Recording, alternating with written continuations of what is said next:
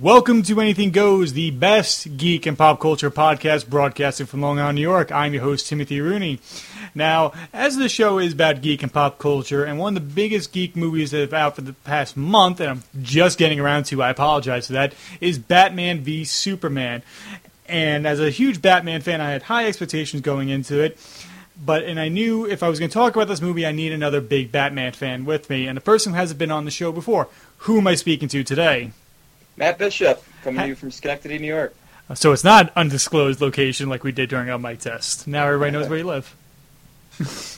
So, are you excited to talk about Batman v Superman? I'm very excited about it, especially because of the low expectations I set for myself the day before I saw it. All right, let's jump into our review of Batman v Superman: Dawn of Justice.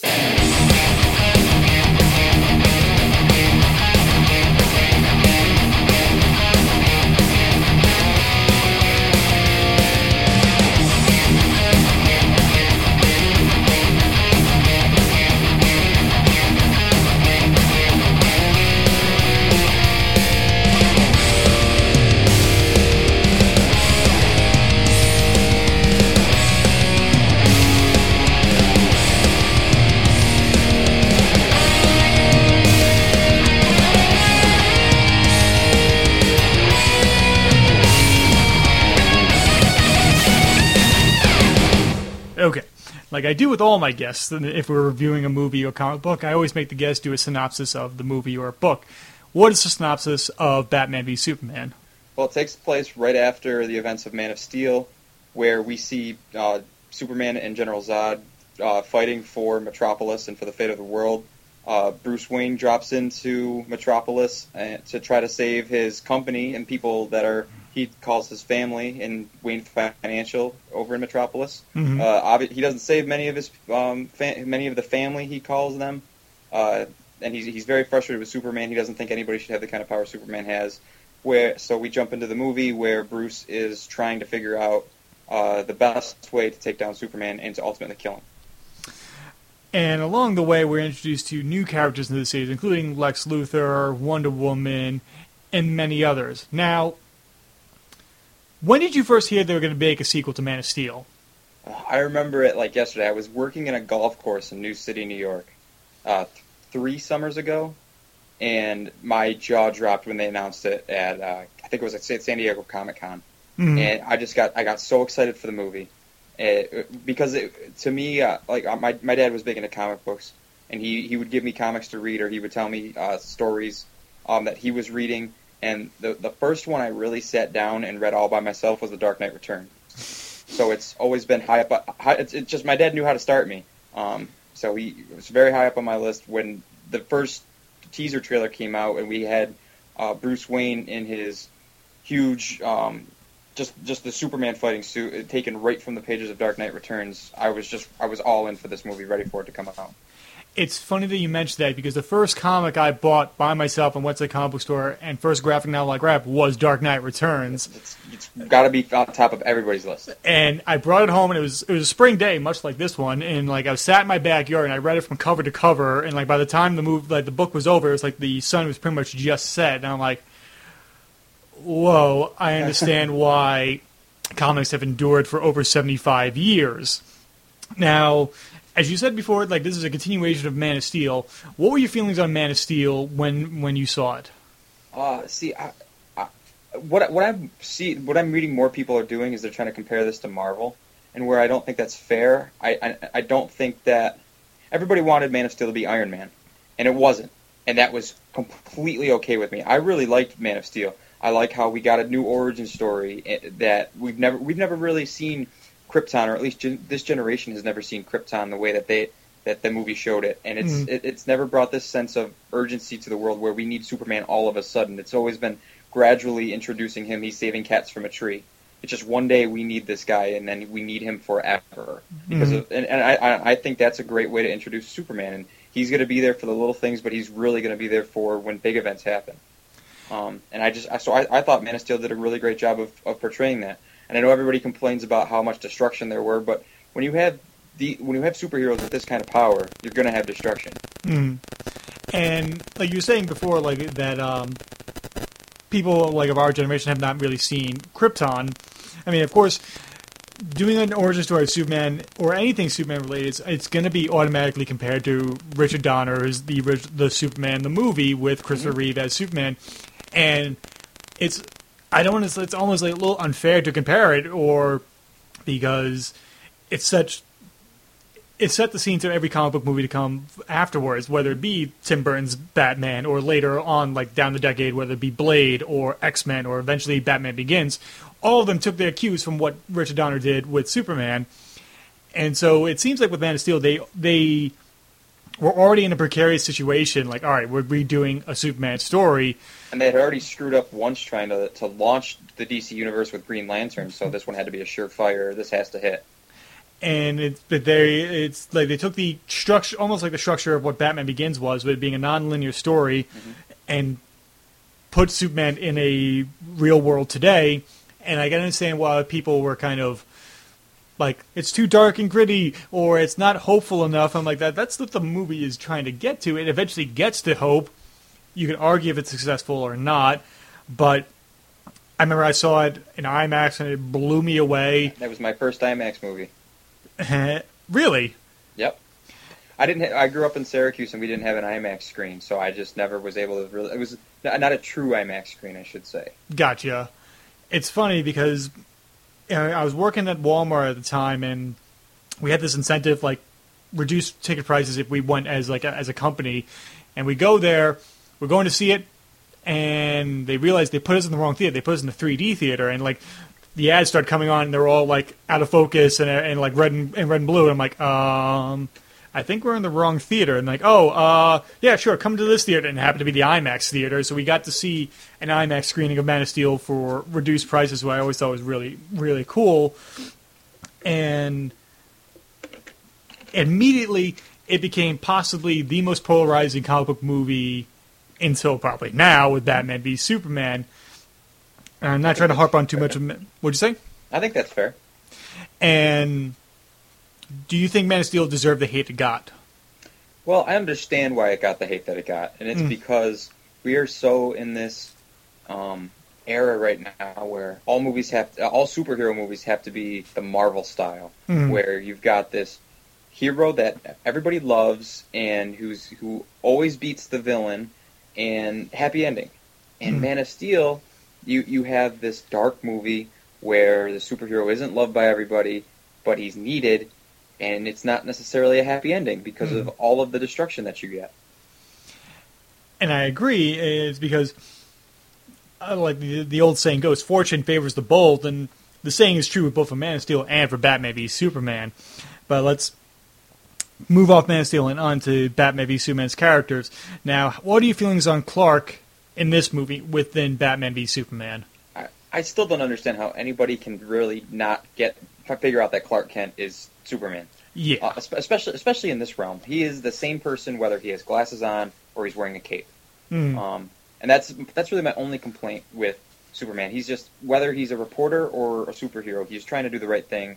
But he wants everybody to love him. And I think that's interesting because in life that's just not realistic, where not everybody is going to love you. And Batman, conversely, doesn't care if anybody knows who he is, or if he's loved by anyone. He just wants to do the right thing. So I think that's a good juxtaposition of the two characters. It's like there's like, you think of the performance of, like, I know, like, we shouldn't compare it to Superman, but Superman the movie, but I'm just about to do that. But you look at Christopher Reeve's performance, that he became such a bumbling person when he's in the Clark Kent persona, and then when he takes off his glasses, he's automatically just more cocksure about everything.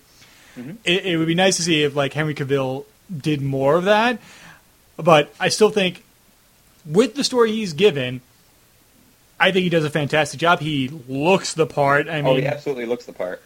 And like at one point he's got the hair curl at the front, and I'm like, oh, that is perfection Superman right there. And that's not to say that he's not a good Superman, because I think he's an excellent Superman. I just think he needs to work on his Clark Kent character. But like, there's a lot of criticism saying that, like, he's a mopey Superman. Do you think that's a fair assessment, or do you think that's a fair criticism of the character? I think it's part of the character that Zack Snyder is just trying to teach us. He's somebody that he wants everybody to love him, and because in his mind he's doing the right thing, and he's just trying to look out for the little guy, and he's trying to save the world. And when he doesn't get that satisfaction from the press or people around him, he just gets mopey. I mean, he's not getting the satisfaction that he wants. So that's the way it is for him, and that's why he's that way. I mean, like, from, like, the first introduction to him in the movie is, like, he saves Lois Lane in the middle of the, like, African desert, and he comes flying through the ceiling, and he scowls at the terrorist that's holding her hostage. And, like, people are like, why isn't he smiling? And I'm like, well, he wouldn't be smiling there. I mean, he's got the person is holding a gun to a woman he loves. He's going to be intimidating. I don't know how you're not intimidating it is. You just flew through a ceiling, creating a sonic boom on your way over. So I feel like it's like, I'd be like, all right, I'm going to drop my gun at that point. Be like, you know what, I'm not going to be able to stop this guy. Right, I should probably just leave him to it. As the movie goes along, I think one of my favorite moments with Clark in this movie is when he goes before the Senate to face the accusations against him, and he walks in and he's very calm and everything like that. And then when... He even has kind of a smirk on his face there when he's walking through the halls. Yeah, he's like... Yeah. And not in a cocky way like, I gotta deal with these earthling matters or anything like that. But, in that moment when, like, Senator Finch starts getting distracted by the jar of piss next to her, and, like, that moment of realization, like, Clark's like, something's not right here. And I think it's a perfect scene of tension right there. Like, something's not off, and Clark knows it. And he's not paying attention to the dude in the wheelchair, Wallace, and doesn't realize he's got C4 or whatever planted with him. And one of my favorite moments with Clark is probably near the end, where, like, right before the Trinity, like, finally unites, and they, like, one of the few jokes in the movie is, like, jokes about Doomsday, and Batman's like, I've been busy. Like, having a nice little quip between the two of them, even though they almost tried to kill each other no more than 25 minutes ago, right. I enjoy. And I think there's one lost opportunity when Lois, like, kind of drags him out of the water when he's carrying this kryptonite spear. It would have a perfect moment been like, oh, so you saved me now, because how many times he saved Lois throughout the movie.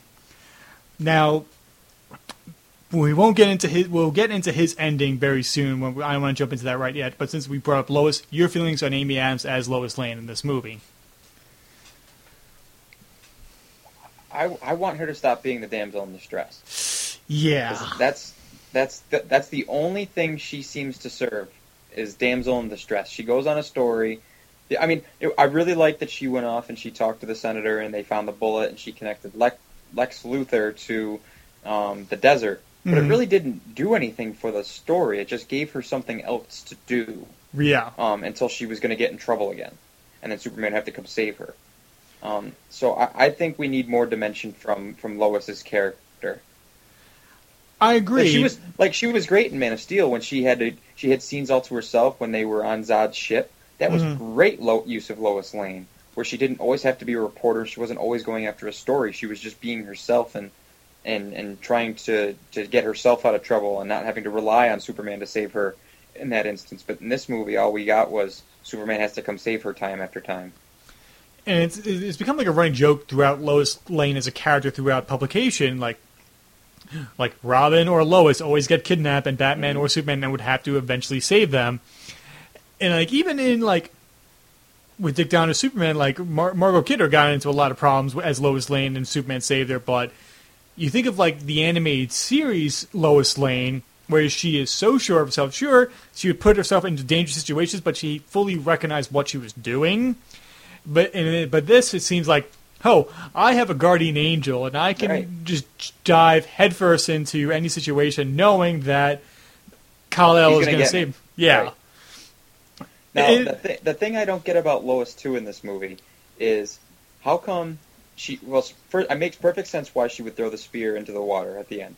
Yeah. How did she know to go get it? Nobody would... Like, if somebody had said, hey, we need that spear, or Batman's looking for it, and so she knows exactly what he's looking for, that's totally fine, but she just kind of turned around after she had thrown it in the water and just knows that she needs to go back and get it. Which is probably one of my biggest problems with the movie itself. Like, it definitely seemed like they wanted to get rid of that spear. But I don't know if that's like a rewrite, like, oh, we really need the spear, or it really was like, oh, we're gonna we have to set up to be paid off later. Right. And my biggest problem with Lois Lane as a character is like, all right, she connects Lex Luthor to the assault, the terrorist act in the desert. Okay, where does that go? What does that really do to anything to the plot? But we see Lex Luthor in prison afterwards. We don't know if it was convicted on the crimes based on her investigation or anything like that. I think the only thing they really said was what he was in jail for was the activities on the ship with Doomsday. Okay. I think they said that. I just saw it yesterday. I mean, for the second time. Right. And I mean, there is that deleted scene that was released not too long ago where it's like him inside the water and like he's looking for a mother box, and it's not Steppenwolf. It's Doomsday's father. I forget his name. Oh, crap. Doomsday's father or Darkseid's father? Doomsday. Well, Darkseid's father. Wow. Okay. Because Luthor is Doomsday's father in this, technically. Yeah. And then, it's like, so she throws the spear away. Then she ends up going back and getting it. I would have been okay with that if Aquaman got her out of that situation. That would have been great too. Like, I mean, that would have been a great introduction to him. Right. I don't care which character had said something to her about it. I just wanted somebody to tell her they needed the spear. The script told her that she needed to get the spear. Exactly. Pretty much. Like the joke that my friend Justin and I always make was like when he's like, "Oh, they read the script. That's why they're doing what they're doing right now." And I hate to hate on Amy Adams in here, but I'm like, she's doing the best she's got with the materials she's given, and I know she's done better work elsewhere, and I just kind of wish she was given more to do. However, it is a juggling act upon itself to have all these characters in here and give them all dimensions, so it had to be push came to shove somewhere. But let's move on. Let's talk about Bruce Wayne and Ben Affleck as Bruce Wayne and Batman. Your feelings on him before you saw the movie, and then when you saw the movie itself. I was one of those people that were optimistic when they said Ben Affleck, and it's because I was in the minority with him as Daredevil. I really liked his character of Matt Murdock. I really liked that movie. It's one of my favorites. Mm-hmm. And so I was like, good. There's a target on your back now for that. There's a target on your back after saying that. Right, exactly. Oh, I know that. But I was like, good. I'm glad he's getting another chance to be another superhero. And it just so happens he's my favorite superhero. And it just so happens he has to follow up the greatest Batman we've ever had, in my opinion, in Christian Bale. And I thought he nailed it. He's not right now, but I think by the time the DC universe is over, he will be the best Batman. And he has that look. He's got the body, the physicality of Batman is there, and he felt like Batman, and he juggled Bruce Wayne and Batman, I think, pretty well. He knew how to act at his party scenes, and he definitely knew how to act in his action scenes. Mm-hmm. And I'm with you. Like I was with my friend Mike when I was like going through Twitter, like Ben Affleck announces Batman. I'm like, Ben Affleck is Batman. I can see that. I wasn't like, oh, I'm gonna burn my copy of Dark Knight Returns in protest. Let's all freak out like we did for Heath Ledger as Joker. Yeah, I mean, I think it's because of Heath Ledger's casting that we should all reserve judgment. I think that's the biggest lesson of his casting. Is be like, same thing with Jared Leto with all the tattoos and stuff like that. Everybody, there's a minor freak out, not as bad. I still can't wait for that. He's be insane. Exactly, and I feel like the internet is very of the moment, just like anything else is very trendy and stuff like that. Like, oh, this happened, we must immediately react to it. There's not a lot of time to sit and think about it. There are times when you see something and you immediately you have a feeling in your stomach like, oh, I don't know about this. Mm-hmm. Case in point, the first Ghostbusters trailer. Like, I'm optimistic with the 4 female Ghostbusters. I'm all for. That first trailer, though, I was like, ooh. I hope this is not the best material. If it is, I am really unsure about this. But I'm going to hold judgment until I see that movie. Same thing when it comes to Ben Affleck as Bruce Wayne. Like, the first picture they, Zack Snyder tweeted out with him, being all hulking next to the Batmobile. Everybody's like, huh, okay. The background on my phone right now. And then when we see the Batmobile, and then we saw the first trailer with him in the mech suit, everybody's like, "Oh, this is gonna look. He looks so awesome!" And I'm like, "Uh huh." And he's taller than Superman. He's an imposing figure. I think they nailed the casting. I mean, like, this is coming from the guy, Zack Snyder, who made 300, probably the manliest, buffest movie ever. So you knew Batman was going to be the correct physique when it came to this. And I remember first, like, meme I saw about when Ben Affleck was cast, it was like somebody photoshopped the bat cowl on him while he was on the red carpet. And they wrote in phonetics of, like, his Boston accent, like, Joker, I'm gonna stomp your head in. That's what I'm gonna do. And I'm like, oh, I hope it's not gonna be that. And then movie comes out. They got the voice modulator. They got the Frank Miller suit, and I was happy with his casting. I think he nailed every moment, like playing the drunk billionaire while he's in Lex Luthor's house, and then. But he's also a detective and engineer, that him and Alfred are a team rather than one person doing all the work and the other person just uses the gear. And the way that he can track Diana down and he knows where to find her at the art show. Exactly. I mean, you have some interpretations of Batman where, like, you think of, like, Grant Morrison, like, and Batman is pretty much Bat God. He can do anything. There's nothing that can get past him. Or then you got Jeff Johns' Earth One Batman, where he's not the greatest Batman yet. I mean, like, at one point I'm reading his comic and Riddler sneaks up on him with a shovel and cracks him in the head. And I'm like, I don't know about that. I don't know if he'd be able to be taken that easily. But I digress. What do you think about Batman killing in this? You know what? I know it's a problem for a lot of people, and it's only a problem because in his past 4 movies now, he really hasn't killed people. Back to Dr. Freeze, or Mr. Freeze's Batman Forever. But Batman's killed before. Yes. I mean, he killed Jack Nicholson's Joker. That's a movie. I mean, if you look back in the comic books, Batman kills people. I think one thing that we're going to get out of this movie is he killed people in this movie because of the state that he himself is in right now. I mean, he throughout the course of the movie, he is this, I'm going to do whatever it takes to complete this job. And then Superman kind of makes him do a 180. Right. And by the end of the film, he's not that whatever it takes to finish the job. It's, let's do this the right way now. Let's build a team and let's do this the right way so that it's not all on our shoulders and we don't have to take those extreme measures in order to complete the job. So I'll be curious to see if he keeps up killing in Justice League in his standalone movie. Right. I mean, and they set up earlier that anybody that he brands is pretty much a death mark when it comes to prison, and most people are being shivved because of it. Excuse me. But I mean, look at Lex Luthor at the end. He doesn't brand him. Exactly. It was his character arc to come back to a sense of humanity that it took Superman to get him to. And, like, he mows down a lot of people with a machine gun. We're like, well, that's a fantasy, first off, when we see the Doomsday Flashpoint thing that we have. And then... Or the Nightmare Dream sequence. The Nightmare Dreams, you're right. Nightmare, yeah. And then he's chasing down Lex Luthor's truck, and he's first fired at a pawn, and he fires back in retaliation. I know that is splitting hairs right there because he chews up the car with his ammunition, and the car eventually blows up, and he drives through the explosion.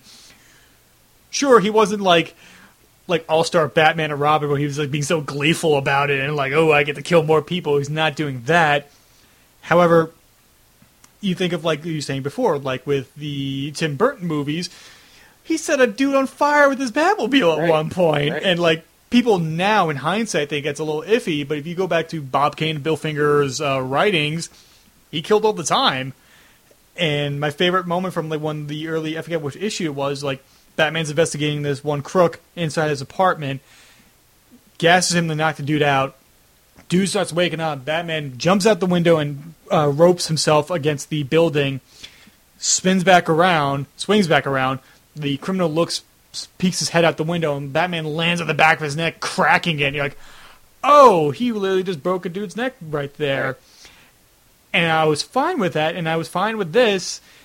And one of the biggest things that came the reason why I'm okay with it, The Dark Knight is predicated on the fact that he will not kill. Right. That was an established tool that they used in the movies.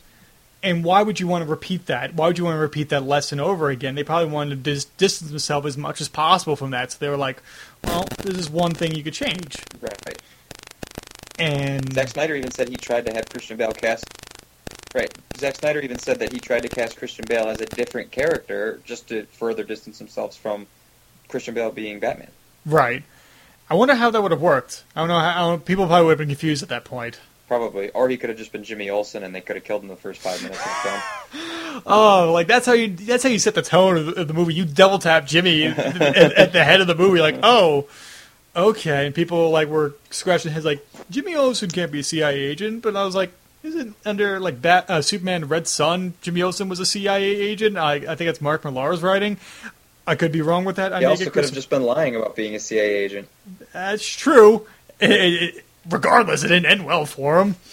Yeah. And then there was something else that was like, that was bothering me about, not bothering me, but like, with Batman being a 20-year vet, and the biggest problem I had with Batman, like, it's my only real problem with Batman as a character, is that how much would have been stopped if he had killed. And, like, that's the whole crux of Batman Under the Red Hood. If Batman had killed the Joker earlier, Jason Todd would not have been dead. He would not have came back as the Red Hood. Which I'm so hoping we get that story, by the way. That's what I think. That's what the rumors are, that him and Jeff Johns wrote a Red Hood story. It's going to be a flashback story. Awesome. As long as that's not fake and that Jason Todd is actually the Joker, I hope to God that's not true. Joker is Joker, and that's the end of it. Precisely. And I mean, like, they are changing a lot of preconceived notions of characters in this. I just hope to God, like, they're like, you know what? You know what would really mess them up? We'll make a Robin a Joker. Ooh, that's a good idea. Let's see how that works. I hope to God it's not that. Well, I mean, they've done that before. Batman Beyond's the animated series. It's true, but I don't think Jared Leto's going to transform back to Jason Todd. No, I think Jared Leto is Joker. Yeah, and that he's Joker through and through, and I cannot wait for Suicide Squad. Any final thoughts on Bruce Wayne as Batman? I can't wait for more of him. Really? Like, he's probably one of the biggest drawing powers for Suicide Squad if it needed any more drawing powers. Right. Jesse Eisenberg. He was in it. Yeah, that's how excited I am for Suicide Squad. We almost don't even need him in it. Exactly. Your feelings on Jesse Eisenberg's Lex Luthor? Now, a lot of people are saying to me he would be a good Joker, in the way his character is. Mm-hmm. But I mean, Jesse Eisenberg probably could be a good Joker, but I think he was a really great Lex Luthor.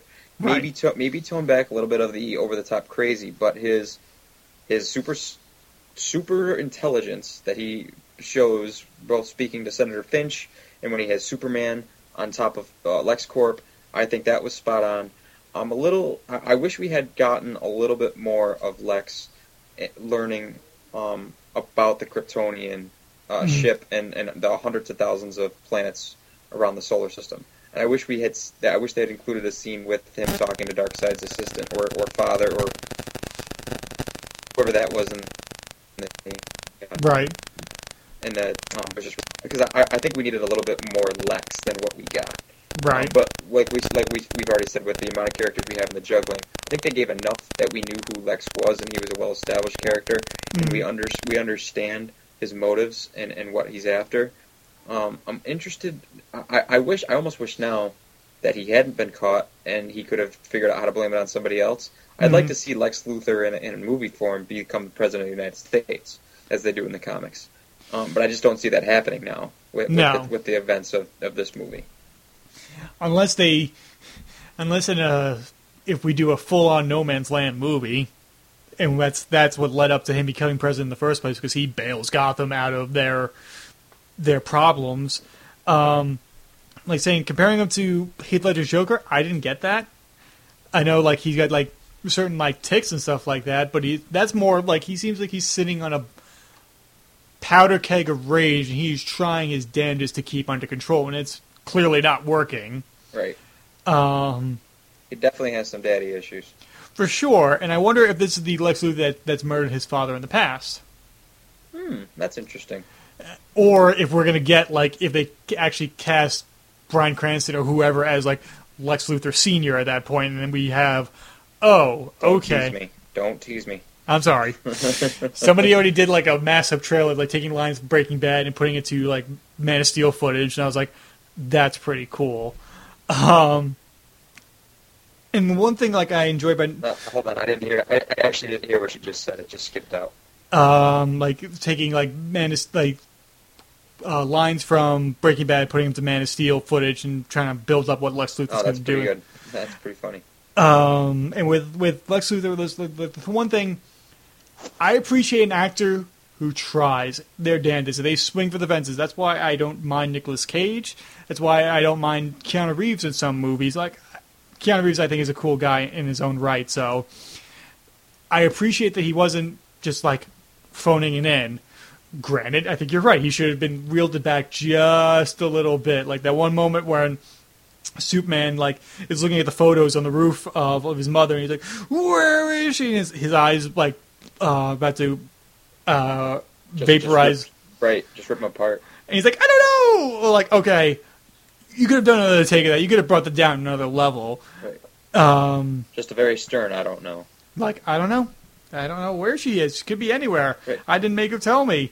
To Jesse Eisenberg's credit, which I would probably then place some blame on Zack Snyder and the casting director, Eisenberg has never read a comic, and he said that he didn't really even know who Lex Luthor was when Zack talked to him about the part.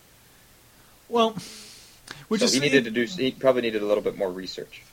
Yeah, and I feel like at this point in the game of how comic book movies have become the dominant force in Hollywood, I don't think we can't let that slide when it comes to an actor taking on an iconic role. Do you agree?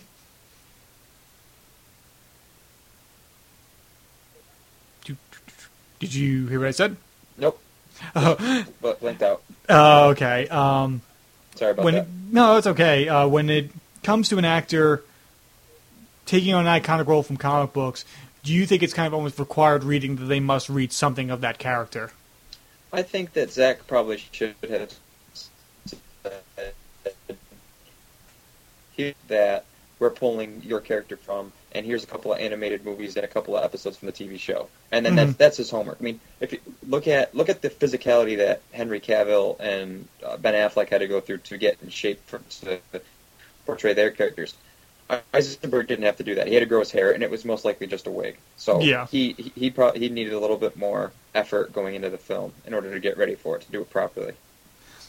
And you mentioned before about his motivations, and a lot of people were confused about his motivations. Why do you think people were getting that vibe? Well, I mean, he just keeps saying there can't be God, there can't be God, there can't be God, and we can't put all our trust into this man. Mm-hmm. And so I think the way I got it was he wanted to control God. He wanted to control Superman. So he took his mother, and he was hoping that he would then go kill Batman, painting a bad light on him there. And then maybe, so he, I mean, as soon as Batman steals the kryptonite, he puts a target on his back, because the way that Lex sees controlling God is to have something that will weaken God, and kryptonite they've proven is able to do that. So if Superman can kill Batman, whether it paints a bad light or not on his character in the media and with people's perception of him, he's going to then be able to have an easier avenue to go steal kryptonite back. Mm-hmm. And as soon as he has it, so all he has to do is capture Lois and his mother, and Superman's his. It's Lex seems the person of opportunity, and he sees that moment, and like he keeps saying God over and over again. Could there be a God? Because, like he said, like God should have saved him from his abusive father, and you think at this point, before Superman reveals himself to the world, probably Lex Luthor is probably one of the most powerful people on the planet, besides Bruce Wayne or Oliver Queen or a handful of other people in the DCU when it comes to wealth and influence. And then all of a sudden, this being from another planet can literally destroy the planet if he wanted to. Yep. And he feels threatened by that, and he wants to prove that he is still more powerful, that man is still more powerful over this alien. And he tries to go about it in a slightly legitimate way when he approaches the senator to do it in a legitimate fashion, like we just want to have a defense system just in case. Right. And it's because of Senator Finch outrightly denying him that he's like, all right, fine, I'm going to take matters in my own hands. I didn't make it this far from playing nice, and I appreciate that. And I like the fact that we also have the scientist version of Lex Luthor as not just like, I need land, and et cetera, that we've seen in so many iterations of Lex Luthor. Do you think it's kind of on the nose casting Jesse Eisenberg as his role since he's been so popular because of The Social Network? Well, I don't think Mark Zuckerberg and Lex Luthor are the same character, but I think that it's through like Zombieland or Adventureland. But whatever other movie Jesse Eisenberg was in, I think he's shown that he can be versatile in his roles. And to me, he was versatile in this role. It was different than his other characters he's been in. And I mean, maybe Zack Snyder, this is how Zack Snyder thought Lex Luthor should be, and this is how he should interact in this universe. And I hope we get more Lex Luthor in this universe. And I think there was probably some star power behind casting a Jesse Eisenberg and casting a Ben Affleck. Just compare for a second compared to the DC lineup. Robert Downey Jr. came back from his long absence from Hollywood with Iron Man, and that was his comeback movie. So he was big name, yes, but at the time, not as big as he is right now. Chris Evans wasn't a big name. Scarlett Johansson was probably a B-level player. Paul Rudd, another small guy. Most of their guys are all small timers, and for them it's a financial thing where they get these small timers and then they get them to a long deal, and they don't pay them a lot of money. So Marvel's going about they sign their stars to long-term deals for less money than what they probably could be making if they only signed a two movie deal, get all this publicity and popularity, and then re-upped. They'd be making a fortune. The way DC seems to be doing it is Henry Cavill, he's relatively unknown at the time of his casting. Gal Gadot, she's had her success in the Fast and Furious series, but outside of that, she hasn't really done much. Ben Affleck, though, huge name. And DC now gets to use him as a director too down the line. I'm sure we know now that he's going to be directing the Batman standalone film, but I'm sure that when he signed on as Batman, they knew that he was going to be directing something in their universe. And Jesse Eisenberg, huge name. Amy Adams, huge name. So I think that DC was trying to go with maybe our characters aren't as well known right now as Marvel's characters, so let's get these names behind them, and that's how we'll stir up our marketing. And so, yes, I think to answer your question, I think that there was some motivation to Jesse Eisenberg's success in The Social Network to bring him on as Lex Luthor, but I don't think it was because of the character he played in The Social Network. Gotcha. Which is a good thing to bring up, like the fact that Ben Affleck's directing a Batman film down the line. He probably also had like a few other projects that he wanted to direct by himself, not related to comic books, and Warner Brothers was like... I think he's directing something right now. Yeah, and I bet you it's released by Warner Brothers because they probably offered him the distribution deal. Like, yeah, sure, your projects, they have a home here if you're willing to do this for us. Yep. Has there been an announcement on who's directing Justice League 2? No, not yet. I hope it's not Zack Snyder because I feel like just another voice in there would be nice. Right. I mean, I like his vision and everything like that. However, I feel like the dude's going to have completely gray hair by the time this thing is over. I mean, like, he's a healthy, like, middle-aged dude, but by the end of it, he's just going to be totally shot. And, like, you've seen, like, filmmakers who continually, like, churn them out, and they're shot by the end of it, and we don't get another movie for, like, 5 years from them, and I don't want that. That's what Chris Nolan's doing right now. How so? Well, I mean, when Interstellar came out last year, 2 years ago now, and then 2 years ago. Yeah, 2 years ago now, and then we're not getting another movie from him until when's his World War II movie coming out? I don't think it's next year.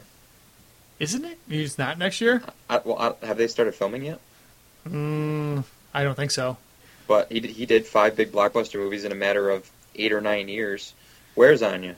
Yeah, I mean, you think of the fact, like, starting from his first movie Following until now, like, he's done almost 10 movies in a little over 15 years. Yeah. And you look at Interstellar, that movie's about him and his relationship to his family and not being able to see his kids grow up. That's how I always saw it. I never put that together. That's excellent. I never put that together. I had a kind of enlightening moment driving home from work today. I'm like, sure, Interstellar's story may not be his strongest, but it's definitely him trying to create an experience, and I think it works on that level. No, I think that's an awesome way to put it. And I always had problems with Interstellar. Granted, first time I saw it, my girlfriend and I fought on the way to the movie theater, so I had kind of a crabby vibe with watching the movie, so it kind of dimmed that experience for me. So I was just like, I don't care. It's kind of like, I don't care. That's a giant tidal wave. I hope it wipes them all out. I'll be happy. Same thing. Like, we had another, like, kind of like a tiff on the way to see Gone Girl, the worst movie to see while you're in a fight with your significant other. Like, drive home. It was super quiet. I was like, oh god, she's gonna kill me. She's probably thinking I'm gonna kill her. It was really uncomfortable experience there.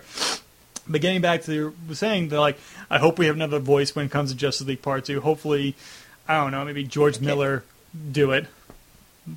He did. Cool. If they brought George Miller in to do it, because he was sign supposed me to, right up. He was supposed to do Justice League years ago, when they were supposed to do the Justice League, just the straight up Justice League movie. And it was who was it? It was Armie Hammer, who, like, he was in the Social Network, and he was the Lone Ranger. He was going to be Bruce Wayne. And I thought that was good. Was that Nicolas Cage being Superman too? No, this is years after that was abandoned, and it was Warner Brothers was so close, and they put the kibosh on to do Batman Begins. So, well, I think we kind of probably won out with that. Yeah, I mean, we got Batman Begins and the Dark Knight. We got the Dark Knight trilogy. But then again, we would have been one-upped on Marvel. Like, DC fans would have been one-up on Marvel when it came to an extended universe. But I digress. Right. Moving on to other characters, let's talk about, since we talked about the Justice League, let's bring up Wonder Woman. Your feelings on Gal Gadot. I wish we had just a little bit more on her in the film. I don't like. Obviously, you and me know all about her because of our backgrounds and how much we love this stuff. But the average moviegoer is going. They know who she is by her costume she's wearing. But did you know who she was the first time you saw her at the at Lex Luthor's house? And maybe that's the idea. That you don't know who she is right away, because I think she looks drastically different between when she's in her Wonder Woman garb and when she's in just normal clothes or fancy dresses. Or what are her? I want to know what her motivations are. Like, if she hasn't been fighting monsters in 100 years, why now does she? Or she said she abandoned humanity 100 years ago. Well, why is she back now? Does she know something? Does she have a feeling that does she know who Darkseid is already? Does she know he's coming? So that kind of bothered me a little bit that they went into that. But I think she stole the show whenever she was on screen. I think Gal Gadot was my dad made an interesting point. A lot of the lines she was saying, she sounded like a Talia al Ghul. I think I can get that. Her being her, I think she would have made an awesome Talia, but I don't think we're going to get another Talia in this universe. I hope not. I mean, not if they screw it up again. Like, my father's work is complete. One of the worst deaths. That was probably the worst person I've ever seen die. And I like Marianne Cotillard too. She's didn't die. Wonderful. Yeah. I mean, but she just didn't die right. Yeah, I'm sorry, you're a wonderful actress, but you can't die worth the shit. But I mean, jeez. But go on. I'm sorry. But her as Wonder Woman, I think she kicked ass in the fight against Doomsday, and I love the little line that Bruce or Batman and Superman have, that she with you? No, I thought she was with you. I thought that was great. That she is kind of she's her own character, and I'm glad that they kept making it very clear that she doesn't need to hang out with the boys. She can handle things on her own. So I'm really looking forward to her period piece movie coming out next year. And like you're saying, like you couldn't recognize her. Well, they don't say Diana Prince. They like when she's leaving like the Turkish airline. Right, that was the first time we even heard anybody call her Miss Prince. Prince, yeah, and I'm like, they did drop her name, and then when she's in her Diana Prince like outfits and stuff like that, like she wears her hair very straight and everything like that. But when she's as Wonder Woman, her hair is very curly and it's flowy. I don't know if that's really a word, but no, it is. And then there's when it has that moment when I saw it for the first time where she absorbs the blast from Doomsday's heat rays, and then like with the gauntlets in the close up and her head like she drops the gauntlets and it's in that close up and the theme kicks in.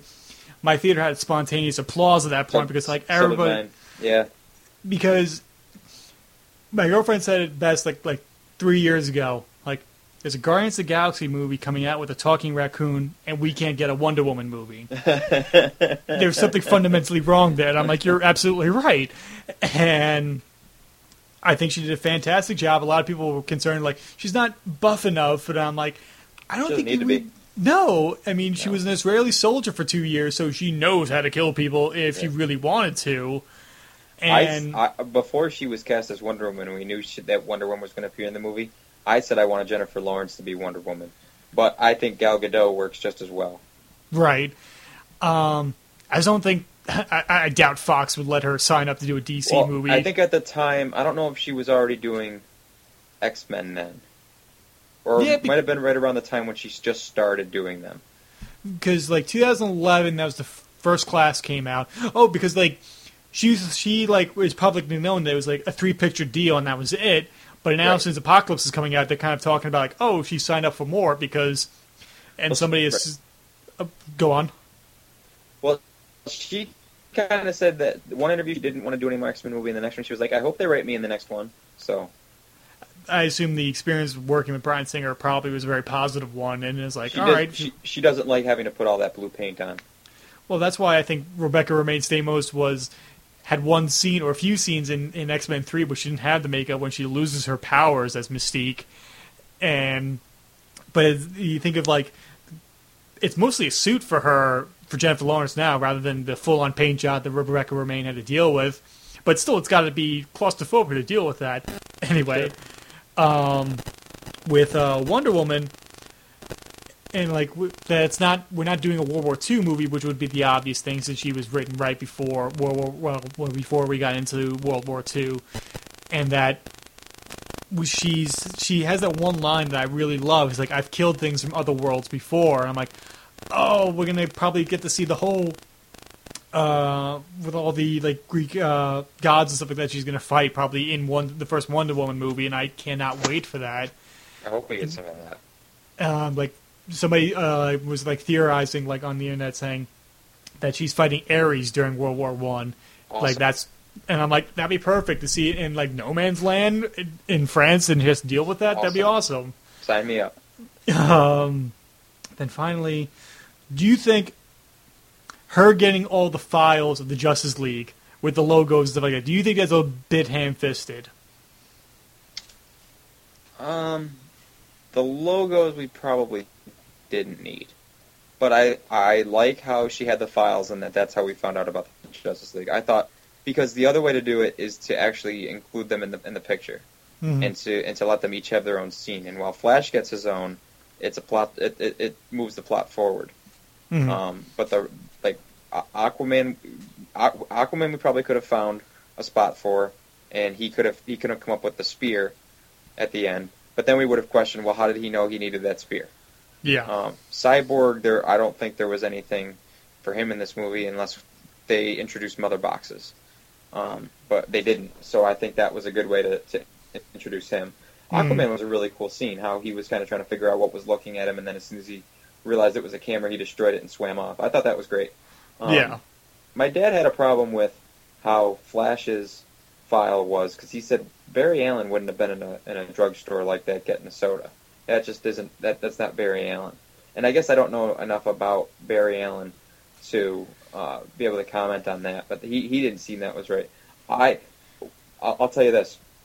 Right before the movie, I sat down next to my girlfriend and I told her, I've been waiting for this movie for 3 years, and now I just want it to be over. Because I was so nervous because of all the negative critiques. I think when I sat down in the theater, it was at 30% on Rotten Tomatoes, and I was really, really nervous for this film. And after the nightmare scene was over and Flash talks to Bruce, I jumped out of my seat. She looked at me and she said, "This is so silly." And I said, "Are you kidding? This is incredible." I was by that point, I was all in, and that blew me away. That's how they introduced Flash, because it was incredible, spot on. I had two similar moments like that. Once is early in the movie when they're talking about the White Portuguese, the ship that has the kryptonite, and Alfred's like, "We don't know what it is. It could be anything, like a phantasm." I was like, "Oh, that was cool." I was like, I turned and looked at everybody else in the theater. Nobody else is reacting. My girlfriend's looking at me like, "What's wrong with you?" I'm like, I got a poster. I got the poster on my wall. She's like, "Oh," and then when the parademons finally incapacitate Bruce during the nightmare scene, I'm like, I just saw a live-action parademon on a big screen. I am content from here on out. We're actually going to see Darkseid. And we might even see him before Thanos. We probably will, and we'll probably see. Well, it's funny. Like somebody did a list of like the top 5 Marvel characters that are ripoff of DC characters, like Quicksilver being the Flash, Thanos being Darkseid, Deadpool obviously. The same person who created Darkseid created Thanos, and he created Darkseid first. So it's kind of like there. I'm just curious who they're going to get to cast him as Darkseid. Who would you cast as Darkseid? Just make him Tommy Lee Jones. Who cares? Just hear with you gotta think of the accent he has in The Fugitive as Darkseid. I didn't think Darkseid would be from the South, but okay, we'll go with it. Is it Tommy Lee Jones Thanos? No, Josh Brolin is. That's what I meant. I meant just cast him as Josh Brolin. Just have the same guy do both characters. I think I know why you did that. Why you thought of Tommy Lee Jones, Men in Black. Yep, exactly. That's why I did that. Anyway, my final thoughts on Wonder Woman. Cannot wait for her movie. Excited what's going to bring forth. Let's move on to some other minor characters that are pretty big in this movie.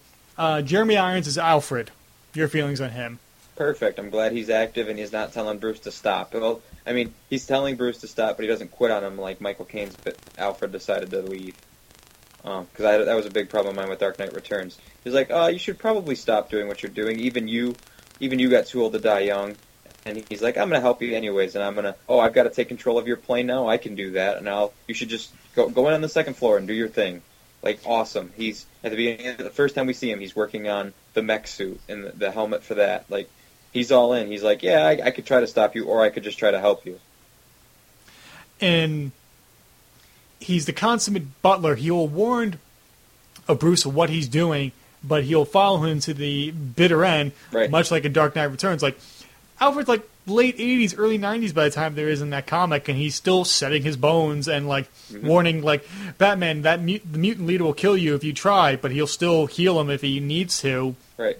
And the biggest thing that probably Jeff Johns will ever do in his entire career is when he introduced the old Cockney former MI5 agent Alfred. That's kind of whether you see it on Gotham or in Beware the Batman or now in this, that he is somebody who is just a person to be reckoned with when it comes to not just goodness, sir, I cannot help you right now. I can only build the car. He's not the butler who's just bringing the coffee and the sandwiches in.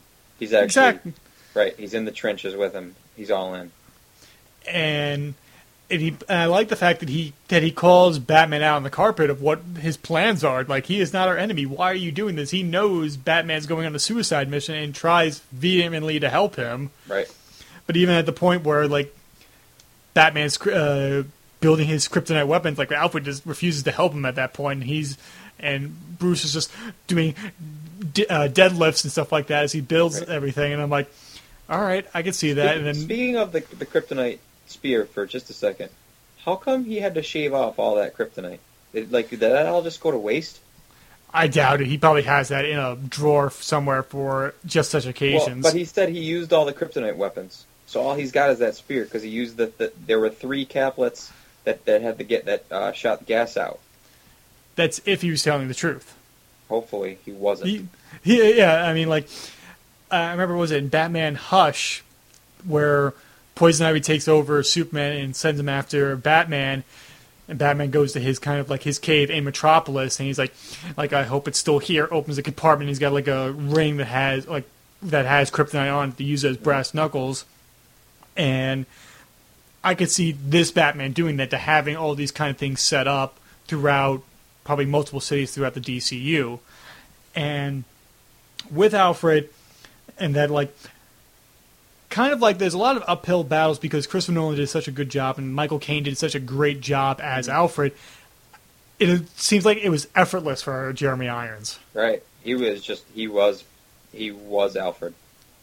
And I wonder if he's going to, the one moment that will crystallize Alfred for me in Christopher Nolan's is the end of in Dark Knight Rises, when he does that speech of trying to convince Batman not to do that, and he starts crying, and I was rewatching it before I watched Batman v Superman, I'm like, oh, Jeremy Irons has such an uphill battle, let's hope he can top this, and I think he did a wonderful job. I think he did too.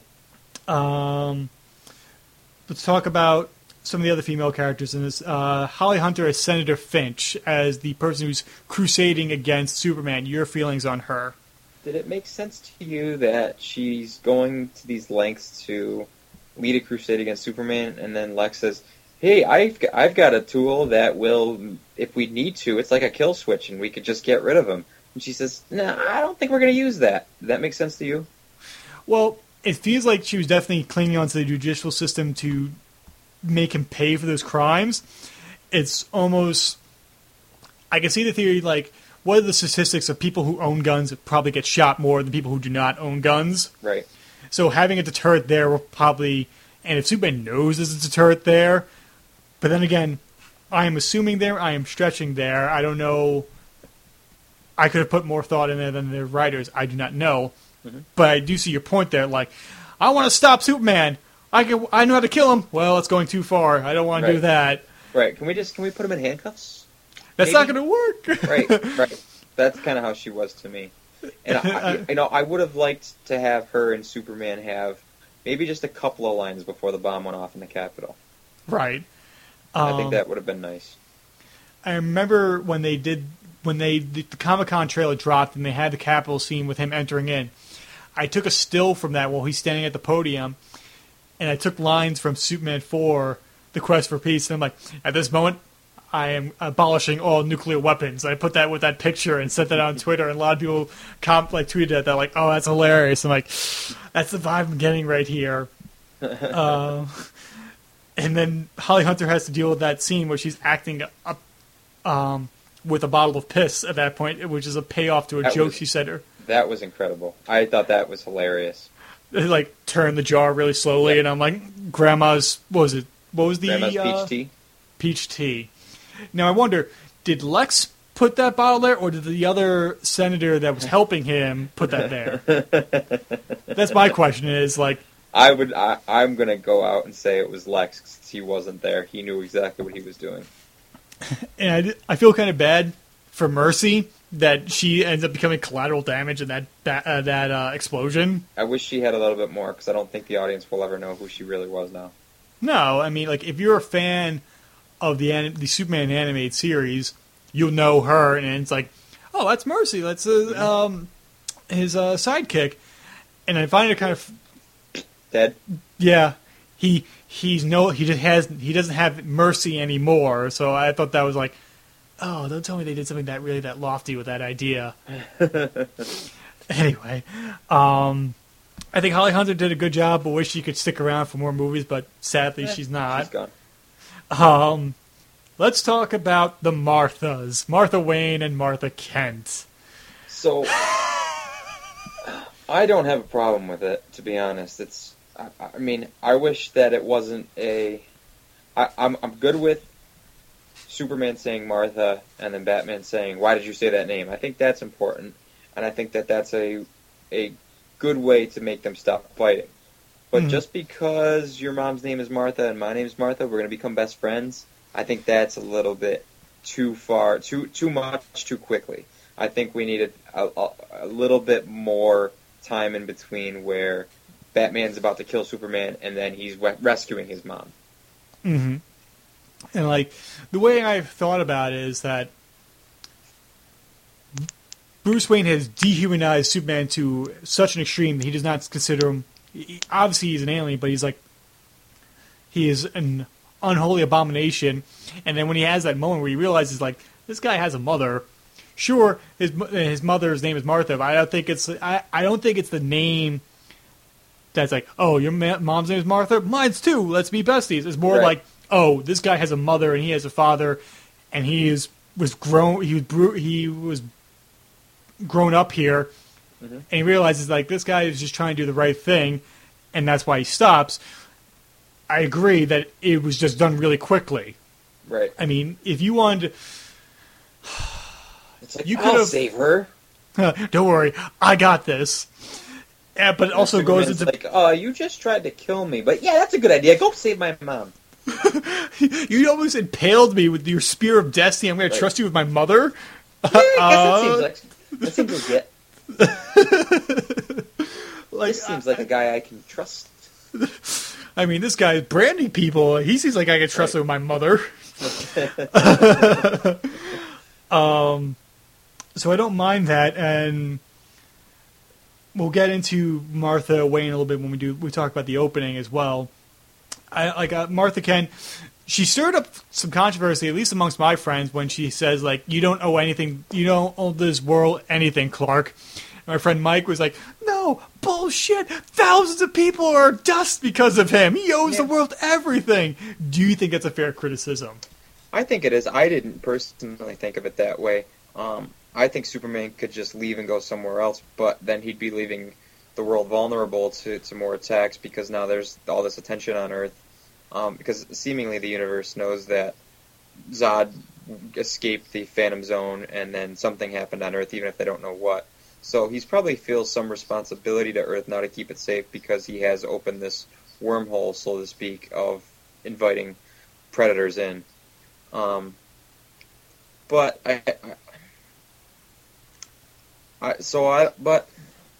you hit me with a hard one here.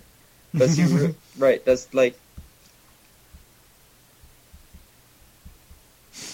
I think he still needs to.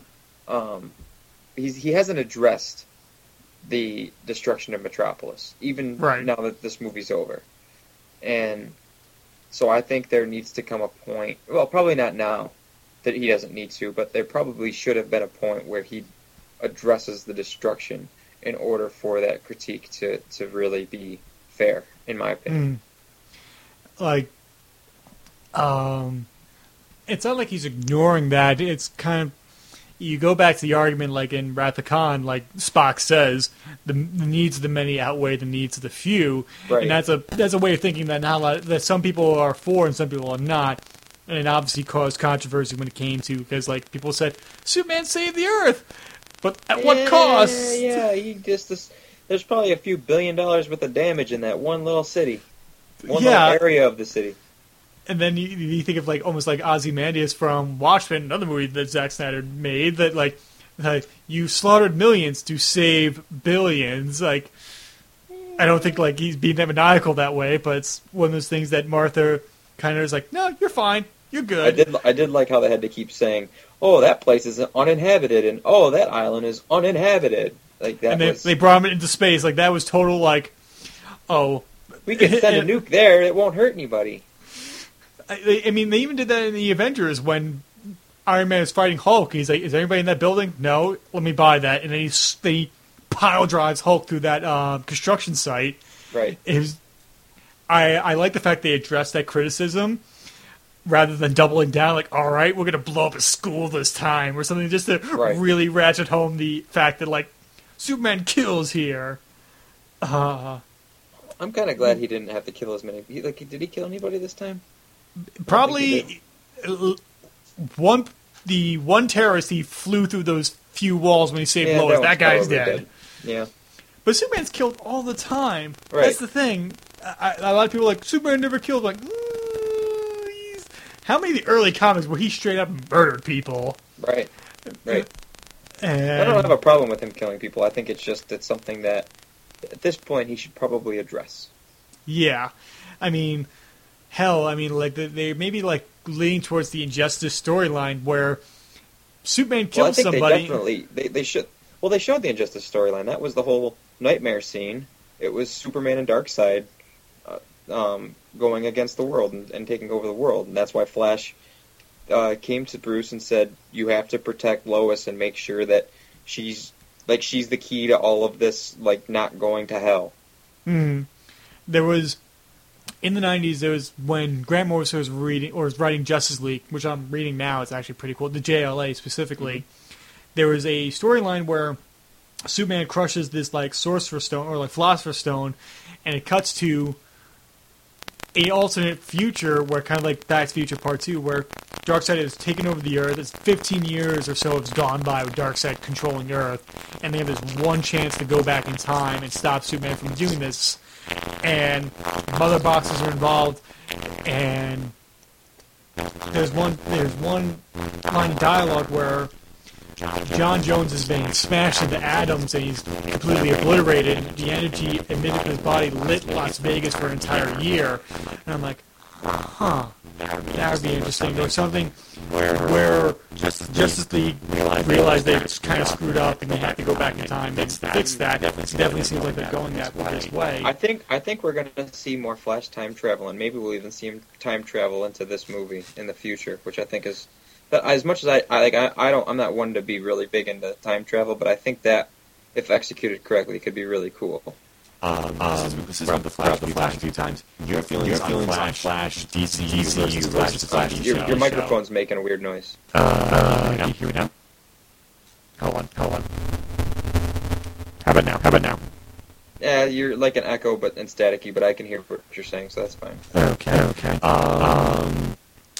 What do you feel like Flash forward compared to Grant Gustin Flash on TV show? I actually haven't started watching the Flash TV show. It's on my list. I know. Well, in my defense, what I wanted to do, I was already watching Arrow. I started Arrow on Netflix before Flash started, so I got through season 1 kind of late, and then I took a long break, and I watched a bunch of other stuff, and by that time everybody was like, Flash is amazing, you need to watch it now. But I knew that Barry Allen was in the second season of Arrow, so I decided to watch the second season of Arrow. Good idea. And start the Flash. So I'm almost done with season 2 of Arrow. I mean, the two things I'll say about the Flash TV show, it is a true comic book come to life. That's what everybody tells me, and I think that's what I'm most excited to see. And the season finale episode of the first season had me in tears and maybe in my top 10 TV moments. I want to go watch it now. Thanks a lot. I'm sorry, but then even when they did that Justice League introduction to Justice League TV special with Jeff Johns and Kevin Smith asked you have Grant Gustin as the Flash on TV. Why are we doing Barry Allen again in the movies? And Jeff Johns hinted at multiverse is a thing. Yeah. And so, which is quite possible. I feel like it should have been Wally West. Well, they haven't said that. They've kind of denied that they're going to do a TV to movie crossover. I wouldn't completely rule it out. No, I'd be surprised if they at some point didn't decide to send Stephen Amell's Oliver Queen onto the big screen. And it's funny because with Stephen Amell being in Ninja Turtles this summer, I doubt we're going to be able to keep him on TV much longer if that movie's a success, because he's going to want to do bigger and better things as a movie star. So right. So Ezra Miller, has, with Alfred, has an uphill battle to come when it comes to the Flash. I'm hopeful for it. I'm curious what they're going to do with that, so I'm happy about that. Let's talk about Doomsday, one of the last characters we'll talk about. Your feelings on this iteration of Doomsday in this movie? He's a big monster, and he was going to get beaten up no matter what happened.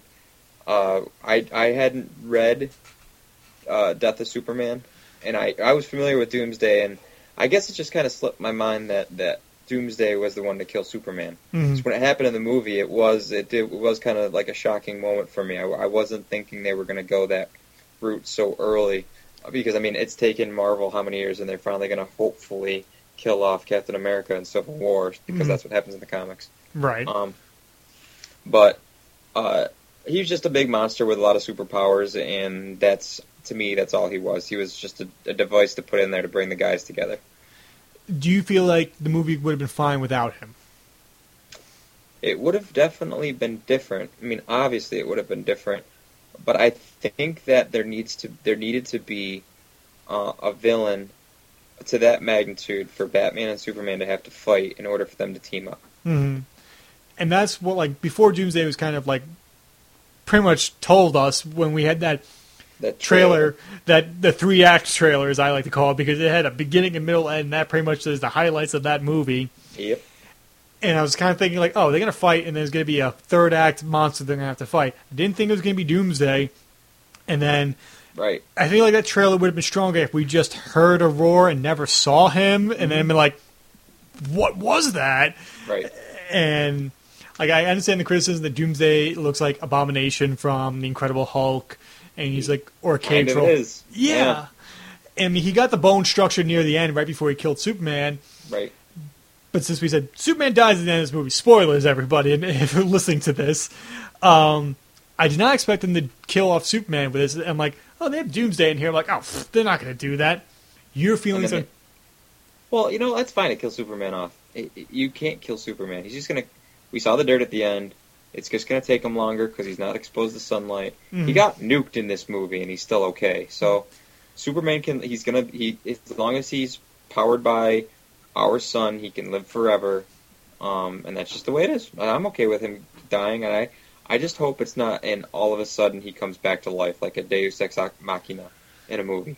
I hope that it gets a nice little setup, like something like so somebody like feels Superman, or maybe like we'll get a Raven character in Justice League that kind of understands that he's back, or maybe Flash will say, "Oh, if Superman doesn't die, just go unbury him and just open the box, throw him under some heat, and he's good to go." So I don't want him to just they are fighting Darkseid and it's a losing battle, and then Superman comes out of nowhere and saves the day. I don't want that to happen.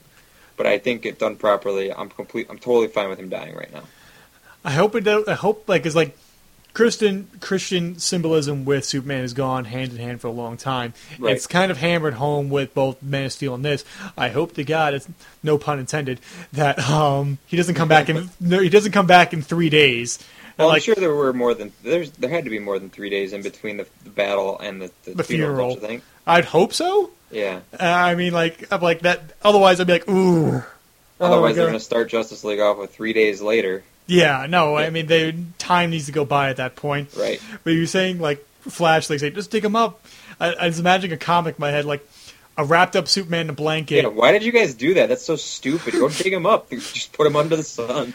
I just imagine him, like, Batman holding heat lamps above his body, just, like, standing there in the dark, like, eventually he'll wake up. In the comics, he had to go to the Fortress of Solitude, and then they had to do things to him there to bring him back, but he doesn't really have a fortress this time, so I think it's going to be interesting to see how they bring him back. Right. And I wonder, like, somebody brought up a good point. When after he got nuked at one point, and he's kind of he's floating in stasis in space. He looked like Bizarro when he was all messed up, and I was like, yeah, Bizarro would be cool to see in this universe, or Lobo, or whoever. I'd like to see Brainiac, yeah. Brainiac, and then the Bottle City of Kandor. There are so many possibilities with Superman.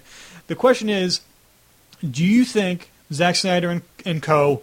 went into this begrudgingly to make a Superman movie, and rather just they wanted to make a Batman movie first?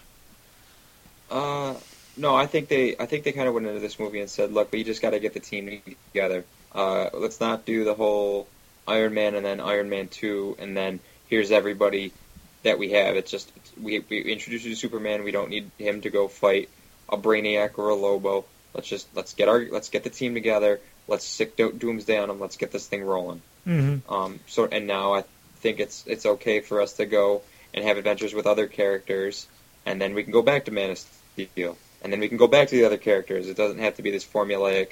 This is how each phase is going to work, and you're going to get this movie here, and then you're going to get Iron Man first, and then you're going to get a Thor, and then you'll get Captain America. Mm-hmm. Like I like that they're not going to keep it formulaic, and that we're going to get these movies.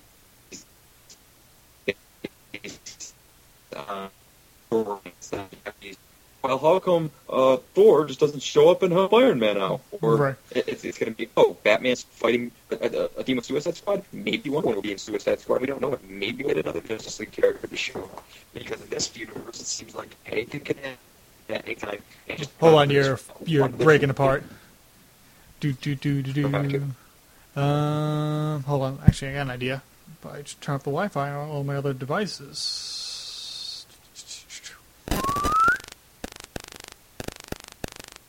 Wi-Fi, turn off. Okay, alright. You want to start again from the idea of, like, why isn't he showing up at this point? You want to go so, like, in the Marvel Universe, Iron Man's having a big problem right now. How come Thor doesn't show up to help? In this universe, it's kind of the way they've kind of set this precedent now in only their second movie. Just because somebody's name is on the title doesn't necessarily mean those are the only one or two characters they're gonna show up. Because Wonder Woman wasn't in the title, she showed up. Flash showed up, so we could have a Wonder Woman movie and Aquaman could be there, for all we know, or we could have a Cyborg movie and Superman can show up. So I don't think that it's each movie has to be a so-called solo film. I think some of them probably should, or if they are very true solo films, I think we need to know that the other characters are in fact busy doing other things. Right. But I think that's why in this instance, it's okay that Batman's the next one to get a solo film in between him or Superman. Superman, we can do without for a little bit now. Right. And the one thing that this movie sets up that's very different from the other Marvel movies is the origins have already been done for these characters. Granted, we could have flashbacks to their origins, but we're not going to be like Aquaman, Arthur, you're part Atlantean. What? And then we see him ascend to the throne or anything like that. But I think, you know what, I think we will get that movie. You think so? You think that's what the Aquaman will be? I think that's what the Wonder Woman movie is going to kind of do. It's going to get us caught up now with where she is and how she got there. Gotcha. But do you think that will be the entire crux of the movie? It'd probably be the first half, I bet. Gotcha. I mean, I hope it's not as like one of the problems that I have with Captain America: The First Avenger is because Captain America becomes Captain America, and then we have a montage of him taking out Hydra, and then we got the second half is pretty much a setup for the Avengers. Right. And I feel like it kind of you could have had almost two movies at that point. I hope it doesn't get into that situation all right, you're Wonder Woman, and here we go. We're setting up the next movie. We definitely need her origin, and we need to know who Chris Pine is, and what they were doing in that photograph. And then after that, we can speed up and go to what she's been up to for the past 100 years, where she hasn't been helping humanity. Right. Then when she leaves man's world. Right. All right. Now let's go into the kind of the style of the film and stuff like that. How do you think about the opening of the movie being a recap of Batman's origin? Necessary or not? Necessary, yes, because the first tweet I sent out after this movie was, this is not a superhero movie, this is a comic book movie. And that first scene, the first whole montage with Bruce's parents dying for the 50th time in cinema, is that it was shot as it was drawn in the Dark Knight Returns comic book. Mm-hmm. And it set the tone right away that what you are going to see is a comic book movie, and it's not going to have a happy ending. It's going to be a comic book movie.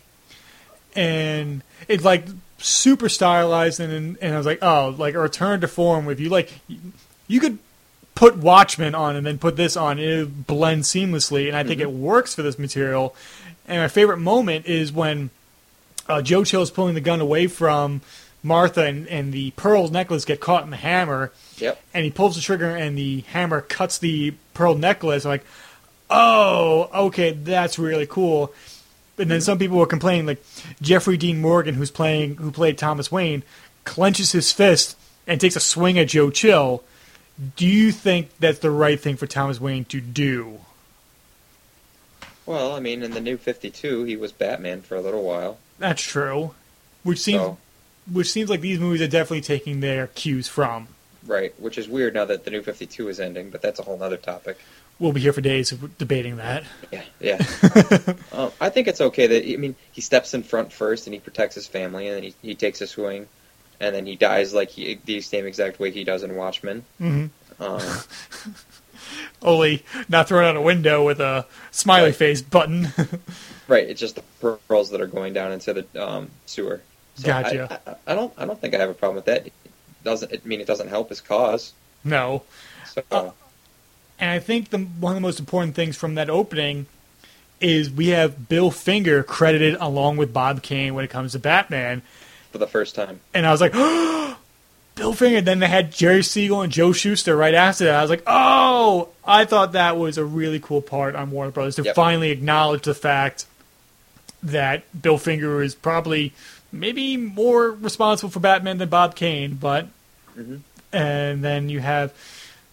I wonder if we're going to have Jerry Robinson credited at the beginning of Suicide Squad because the Joker is going to be in that, because that's another thing of debate. Like, how much did Jerry Robinson contribute to Robin and Joker as characters? We'll find out soon, huh? Of course.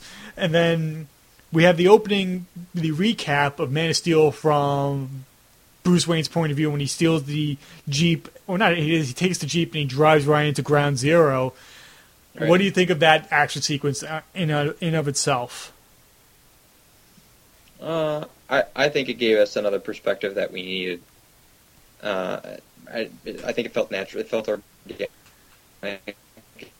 Didn't feel like it was forced, like Wayne was doing, and he didn't like what was happening, and he can't go out as Batman in the daylight, but he can go out as Bruce Wayne in the daylight, and he has an excuse to because it's Wayne Enterprises that's at risk right now.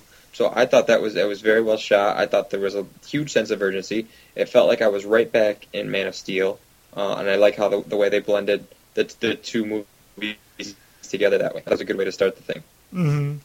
And it was funny because when I was seeing it, because I saw the movie twice, like you. The second time I saw it in IMAX, and I made sure to sit in dead center of the theater. I'm like, okay, and then I was like, oh wait, that dubstep gravity gun is the head of the movie, and like when the sound is going off, it's like hitting me in the chest. I was like, oh god, that is really loud.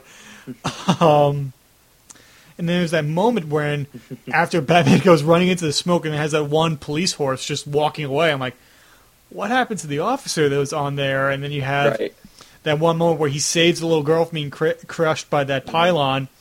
Like, where's your mother? And she points to the wreckage of the Wayne building. You're like, oh, he's going to kill Superman now. And like everybody was on board for the fact, like, all right, Superman deserves what he's got coming towards him. Right. And then... Really had a cause effect for Batman just going to go after Superman.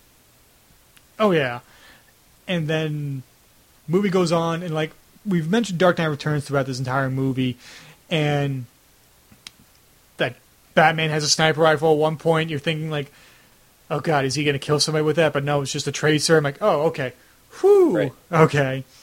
Do you think, like? Zack Snyder said, like, Dark Knight Returns is his favorite comic book movie, and that's why he took so much from it here. And even that moment where, like, during the final assault to get Martha Kent back, and Batman goes full Arkham Asylum, and he starts beating everybody the crap out of everybody, and it comes to that one scene when it's just the two guards left guarding Martha, and then, like, it's showing that wall, and I'm like, I lean over to my girlfriend, like, he's going to come through the wall. And he's just like, what? But boom, comes punching through that.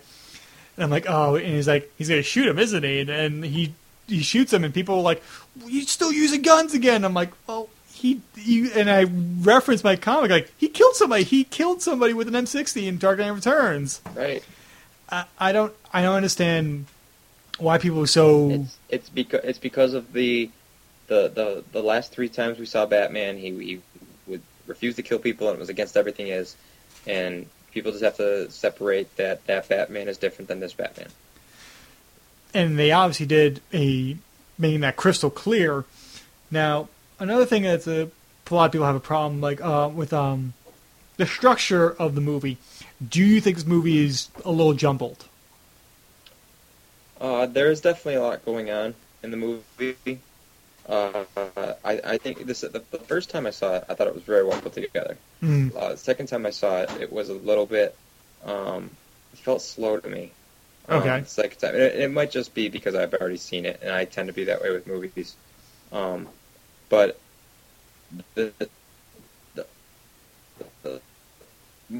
most of the big action scenes.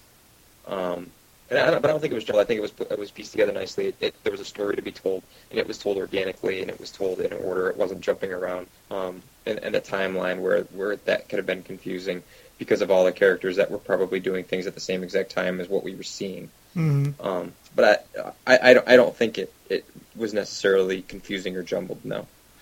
And it seems like Warner Brothers had a few things, like they want these few things to be in there. And Zack Snyder and Co. was like, all right, this is the best thing we can assemble based upon the people who are putting up the money for it. So I kind of like give them a little carte blanche with that. Like, they have to set up this, and this. This is the best way you're going to do that. Then, of course, the argument would be like, well, they're putting too much in there. I'm like, well, they have to pay. They, like it or not, they have to play catch up. And I kind of wish they didn't, but they sadly have to. I think they made the best with what they were tasked with. Right. Because it wasn't, they didn't just say, here's 30 characters, here, they're all going to exist together and you have to like it. It was, nope, here's this character, and now we're going to this character, and now we're going to this character, and now these characters are all going to interact with each other. And I think that worked how they decided to present it. The movie didn't spoon feed the audience; it respected the audience, and I think another thing that like a lot of people complain, like, "Well, what's this?" And I'm like, it could be alienating to some, but I feel like a movie that expects a little bit more of its audience is something to be championed, rather than like, all right, this is this person and this is what's happening. This is their superpower, and they're gonna save everyone every single time, and nothing bad is ever gonna happen to them. I mean, I like the fact that it makes the audience more engaged. Like, first time I saw it, there's a girl in front of us like who was just like being really annoying, like, what's that? Who's that? And like her mother was just like, shut up. And like one point I'm just gonna like just wanted to lean forward and be like, snap. Oh, there we go. Nope.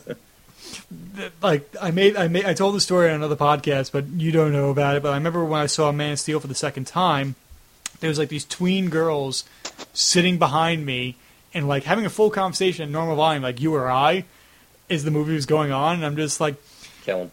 And I'm just like, and there's that moment where like it's during when the bus tire pops and he goes off the bridge, and the kid is bullying Clark, and she's like, shut up, you fat ginger. And myself and my friend Chris, who are both gingers, are just kind of looking at each other, it's like, what the fuck? And I remember, did you get up and say something? I wanted to, but then that's when they shut up real quick, because they all got shocked by when the bus went off the bridge. Good. And there was I was going to turn back, and there was, I forget the name of the movie, but the insult was like, shut that cunt's mouth before I come over and fuck start her head. I wanted to yell that at this woman, but I'm like, I'm going to be banned from this theater if I do that, so I probably should relax a little bit. So annoying fans of DC annoying audience members, do not tolerate them. Mm-hmm. Now, you said before we shouldn't compare this to Marvel flicks. It seems like everybody's done that far. Is that justified? No, and that's why it's been reviewed so poorly, because if you want a superhero movie right now, you're thinking Marvel. Right. And this isn't that. And I feel like they're obviously... Because just think of how much they'd be criticized right now if they did make a Marvel movie. They'd be like, showing up late to the game, I see. Taking our formula, I see. Still can't make as good a movie as we are, I see. Exactly. It was a catch-22. Whether they be different or they be too similar, they're gonna get screwed either way. Right. So I feel like them being bold and being like, all right, we're not going to we'll take the idea of like having a shared universe, but that's as far as we're going to go when it comes to... We're going to tell our stories, we're going to tell them our way, and they're not going to be Marvel's way. And your feelings on the DCU at this point? Let's see more. Bring me more. And... I want more. I want a lot more. Of course, I mean, every like DC fan's now at the point like, Suicide Squad is going to be on, and it's going to be on the screen. Arrow and Flash is killing it on TV. Gotham is Gotham. We'll get to that another day. Yeah, that's another one. I'm starting to like. Do I want to keep watching this show? I watched the first episode of the second season. I enjoyed it, but I have not kept up. I'm going to eventually binge watch the second season and make my own opinions based upon that. And then we'll have another podcast for that. Of course, because I did a podcast review of the first season. I'm more than willing to do it for the second one. So DC is really killing it right now. I'm waiting for and I was talking to a friend, like, what other like random DC stuff can we see, like Doom Patrol or something like that, something really obscure. I really want to see the Teen Titans. Would you want them on TV or on? No, I don't. No, I want them. I want a movie. I want Robin to be the leader, and I want to see Starfire and Raven and Beast Boy and Cyborg, and I want I want a Teen Titans movie. Because since we already have Cyborg in the Justice League, that's a perfect lead-in into... Right, and if he was going to be in Justice League and they wanted to replace him, they could replace him, and I guess they don't necessarily need him to be in Teen Titans, but we also need a Robin, too, because right now we're Robinless. Yes, but they never really confirmed or denied which Robin died. Right, we don't know which Robin we're on. Because there were those set photos where we had Dick Grayson's headstone, but it seems like they did. Well, they did. We know they didn't use him, so he might be alive. So, and I hope he's alive because I don't think Dick Grayson's gotten the proper treatment on screen. No disrespect to Chris O'Donnell, he did the best with what he had. But I would also like Dick Grayson to be Nightwing right now. Yes. I think we deserve a Nightwing character. I wish I'm in the disco Nightwing suit with the nice, real big blue stuff right there. That'd be perfect. And thoughts on the future? Do you think Batman v Superman has not made $1 billion yet, and it had a big drop off? Do you think Warner Bros. Will get cold feet, and we may not get the other movies? Well, we're definitely going to get Suicide Squad. Right. Definitely going to get Wonder Woman. Definitely going to get Justice League. If those 4 movies, if there's a significant trend, and they're all heading downwards, then we're done. But I think we get those 4 for sure. Right. And then after that, it's based on the money that they bring in. And one thing is I like the fact that Warner Bros. Owns all DC characters. You're not like, oh, this is Marvel, but they're not Marvel. Right, so like X-Men, they exist, but they're in a different universe, and they also don't talk to Spider-Man. In some of the best moments in comics and cartoons, there's like seeing the X-Men with Spider-Man and what have you. Oh, this is Quicksilver, and so is this Quicksilver, and this Quicksilver's dead now. And don't say mutant. Say what? Shh, don't say that. Right, don't say that word. They're special. They're enhanced. Yeah. Oh, God, it's just so... They'll figure it out someday when X-Men movies start to go back to the way they were before Bryan Singer took over. Yeah, I mean, which is not going to be for a while, because I hope... When I came out of Days of Future Past, like I tweeted, like, Spielberg is meant to direct Indiana Jones movies, and Bryan Singer is meant to make X-Men movies. Yeah. It's just I still haven't seen First Class or Days of Future Past, so they're on my list. See him in that. Don't jump to Days of Future. See First Class. Yeah, right, because I had the opportunity to see Days of Future Past recently, but I didn't because of First Class. And I remember when First Class came out, I didn't see it because I had been burned because of X-Men 3 and Wolverine Origins. So I was like, I don't know if I'm going to see another X-Men movie right now. And I kind of regret not doing that. All right. Do you have any final thoughts on Batman v Superman? I know we've jumped around a lot. Hopefully not as much as the movie has jumped around. But any final thoughts on characters or anything? I think they did an excellent job in establishing a universe and not shoving it down our throats. I think that the future is going to be bright, and it seems like they have a good direction of where they want to go and what stories they want to tell. And I hope that what I would like to see is the critics to kind of understand what DC is doing in the next for Suicide Squad especially, and to maybe not openly compare, maybe not even openly, maybe just don't go into the movie thinking you're going to see a Marvel movie. And I hope if this movie accomplished anything, it's that it has set its own tone for the DC universe. Mm-hmm. And I agree with you. And one thing that I've noticed, I know it's a real technical thing, but like Warner Brothers, like all their DC movies are still being shot on celluloid film. Mm-hmm. And sure, I prefer shooting digital now and stuff like that, but I love the fact that people still use film and that you can just tell the difference. You can see it in the movie.